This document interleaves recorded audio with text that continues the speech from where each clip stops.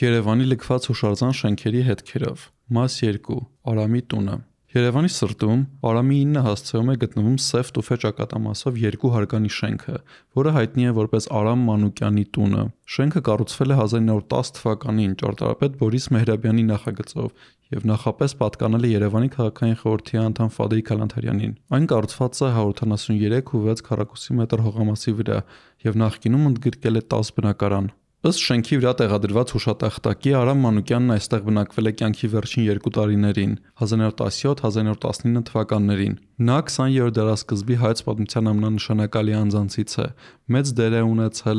1915-ին ցեղասպանության ընթացքում Վանի ինքնապաշտպանության, ինչպես նաև 1918-ի Սարդարապատի ճակատամարտի ժամանակ թուրքական զորքերի ռազմական դիմականության կազմակերպման մեջ։ Մանուկյանը համարվում է առաջին հանրապետության հիմնադիրը։ 1918-19 թվականներին նա զբաղեցրել է հանրապետության ներքին գործերի նախարարի պաշտոնը։ Հենց նրա անունն է կրում փողոցը։ Սա VN Report-ի կողմից սկսած շարքի երկրորդ հոդվածն է։ Առաջին մասում ներկայացրել էինք հրապարակում գտնվող արտգործնախարարության նախկին շենքի սեփականաշնորհման պատմությունը, թե ինչպես էր կառավարության այն մասնավորեցրել եւ հետո փաստացի լքվել էր։ Չնայած որ շենքը ունի հուշարձանի կարգավիճակ եւ սեփականատերը դրա համար վճարել է տասնյակ միլիոնավոր դոլարներ, այն տարիներ շարունակ անտերության է մատնված։ Գերակա շահ եւ սեփականատերի փոփոխություն։ Արամի 9-ը ի թիվս մի շարք այլ շինությունների կառավարության կողմից գերակա հանրային շահ ճանաչվեց 2007-ի հունվարի 25-ի որոշմամբ։ Կառավարությունը պատճառաբանում էր, որ տարածքում իրականացվող քաղաքաշինական ծրագրերի շահը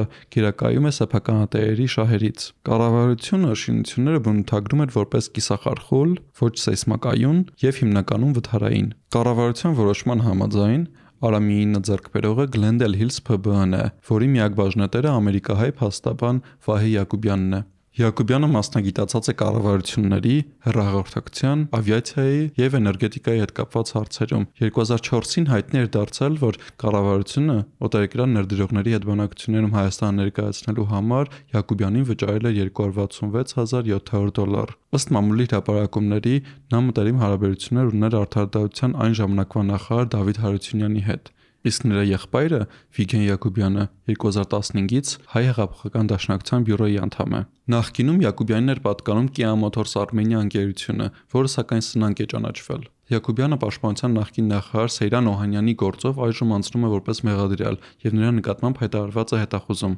Յակոբյանին պատկանող Glendale Hills-ը 2015-ի վերջին սնանկ ճանաչվեց, իսկ ավելի վաղ 2014-ի նոյեմբերի 6-ի կառավարության որոշմամբ Արամի 9-ը ի թիվս այլ շինությունների անցել էր Old City PB-ին, որը պատկանում է պոլսահայ շվեյցարաբնակ գործարար Վարդան Սրմաքեշին։ Վերջինս շվեյցարական ժամացույց արտադրող Frank Müller ընկերության համահիմնադիրն ու գործադիր տնօրենն է։ Սրմաքեշին են պատկանում մի շարք ընկերություններ, այդ թվում ժամացույց արտադրող AWI ընկերությունը, Արարատ ֆուտբոլային ակումբը, Սարսանգի ջրամբարի վրա կառուցած Հեկը նախկինում շահագործող Արցախ Հեք ընկերությունը։ Նա նաև Armswiss բանկի միակ սեփականատերն ու խորհրդի նախագահն է եւ տնօրինում է Արցախ բանկի 51.7% բաժնեմասերը։ Սրմաքեշը նախկինում նաև եղել է Հայաստանի գլխավոր հյուպատոսը Ֆրանսիայի Մարսել քաղաքում։ Արդեն 2014-ի նոյեմբերի 14-ին Սրմաքեշին պատկանող Old City ընկերությունը Յակոբյանին պատկանող EMC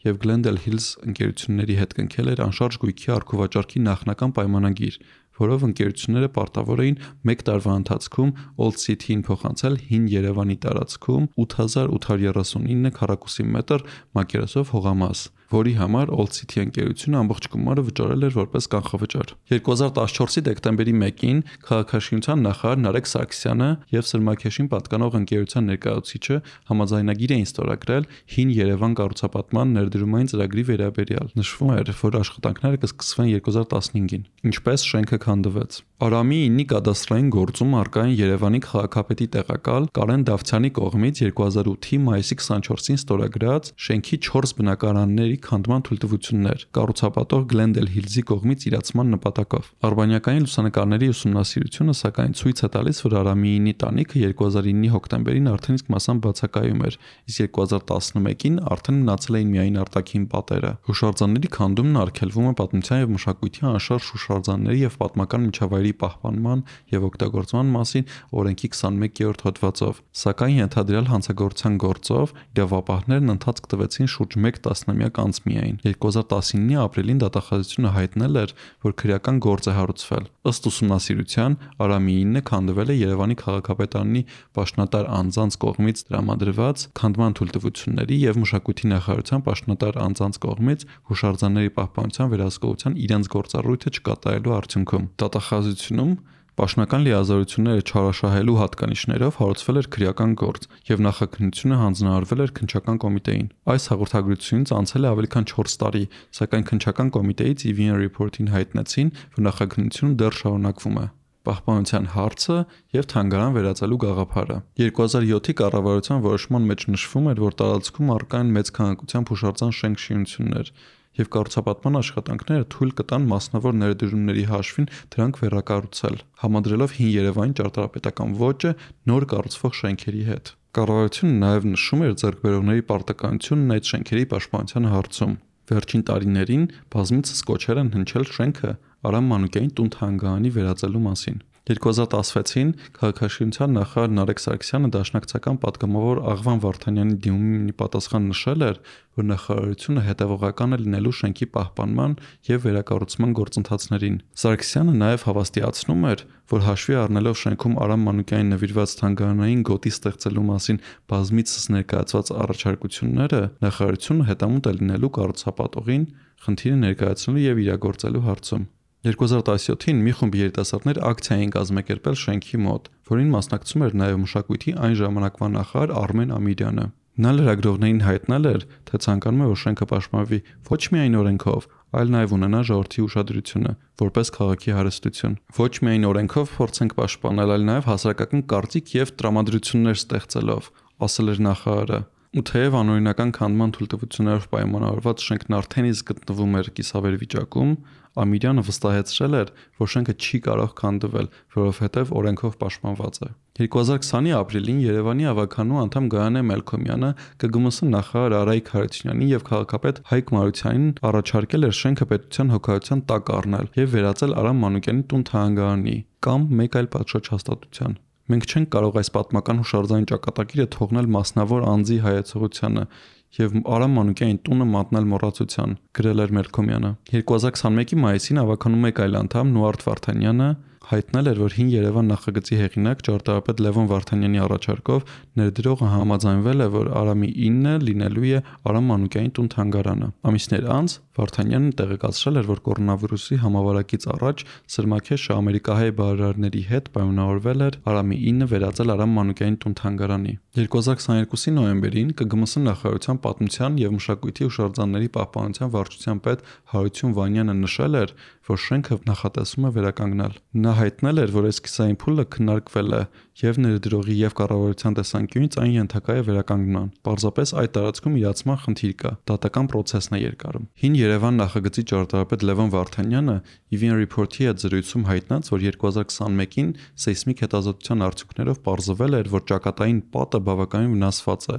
եւ սեյսմոլոգները պնդել էին, որ քարերը պետք է ապամոնտաժել եւ վերակառուցել նույն վայրում։ Վարդանյանի հաղորդմամբ կա փլուզման վտանգ, իսկ շենքի վրա աշխատանքները կարող են սկսել միայն տարածքի իրացման ավարտից հետո, որով այսօր զբաղվում է Երևանի քաղաքապետարանը։ Իրացման խնդիրը դատական վեճեր։ Շենքի բնակարաններից մեկի նախկին բնակիչները տարիներ շարունակ վիճարկում են Գլենդել Հիլզի հետ կնքված առուվաճառքի պայմանագրի վավերությունը եւ հարակից այլ հարցեր։ Կադաստրային գործում արկա է բնակարանի նախկին բնակիչներ Հովանես, Իսահակ, Արամ, Լուսինե եւ Արմինե Վարդանյանների, Նարինե Հունանյանի եւ Գլենդել Հիլզի միջև մի ակտ, որում հղում է արվում կողմերի միջև 2007-ի դեկտեմբերի 20-ին կնքված պայմանագրին, որի հիման վրա վաճառողները պարտավորվում են ազատել զբաղեցրած տարածքը եւ հանձնել ձեռքբերողին։ Անշարժ գույքը վաճառելու եւ ազատելու դիմաց վաճառողներին դրամական փոխհատուցումը կազմում է 12 միլիոն 756 հազար դրամ, այդ օրվա փոխարժեքով գրեթե $42,000, որի փոխարեն վաճառողներին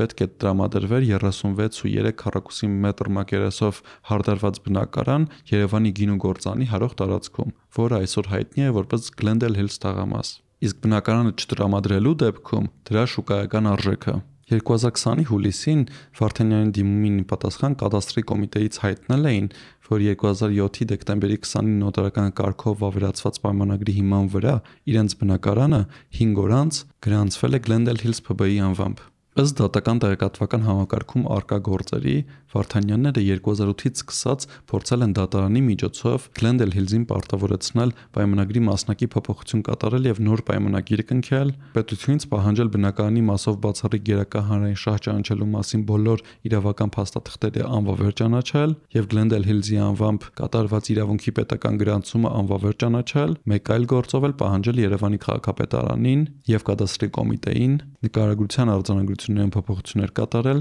եւ այսպես շարունակ։ Բոլոր դիմումները մերժվել են։ Իսահակ Վարդանյանը 2019-ին հետքի հետ զրույցում պնդում էր, որ բնակարանն իրենցից վերցրել են կեղծիքներով եւ պարտադրելով։ Նրա հետ վաճառքի հիմնական պայմանագիր չի կնքվել եւ հանձնման ընդունման ակտ չի կազմվել։ Ըստ նրա, Glendale Hills-ն իրեն խաբել է բնականի մակերեսի առումով 90 քառակուսի մետրի փոխարեն առաջարկելով միայն 37 քառակուսի մետրի փոխհատուցում նոր բնականի տեսքով եւ պարտադրել է ստորագրել նախնական պայմանագիրը։ Հակառակ դեպքում նրանք կհայտնվեին փողոցում։ Ավելին, սեփականության վկայականի հատակագծում դրված է նրա ստորագրությունը, այնինչ նա պնդում է, որ այն չի ստորագրել։ Հայաստանում 3 ատյանների դատարանները մերժել են Վարդանյանների պայմանագրում փոփոխություններ անելու պահանջը եւ գործը հասել է Մարդու իրավունքների եվրոպական դատարան։ Ընթացիկ դատական գործով Վարդանյանը պահանջում է կադաստրի անօրինական սեփականության իրավունքի գրանցումներն անվավեր ճանաչել եւ կադաստրին պարտավորեցնել Արամի 9-ի հողատարածքի մասին տեղեկություններ ներկայացնել։ Երևանի առաջին ատյանի ընդհանուր իրավասության քաղաքացիական դատարանը հունիսի 26-ին գործը ընդունել է վարույթ։ Ինչպես նկատել էինք նախորդ հոդվածում, լքված հուշարձան շենքերի խնդրի ակունքում կանգնած է պահպանական պարտավորագրի ինստիտուտի չկայացված լինելը։ ԿԳՄՍ նախարարությունից EVN Report-ին հայտնեցին, որ Արամիինը եւս չունի այդպիսի պարտավորագիր։ Ավելին, այս շենքի դեպքում արկա է նաեւ քրեական գործ, քանդման առիթով եւ տարիներ ձգձգվող դատական վեճեր։ Հոդվածի հեղինակ եւ ընթերցող Հովհաննես Նազարեթյան։ Հոդվածի ձայնագիր տարբերակը Փոդքասթների ձայնագիր բաժնում։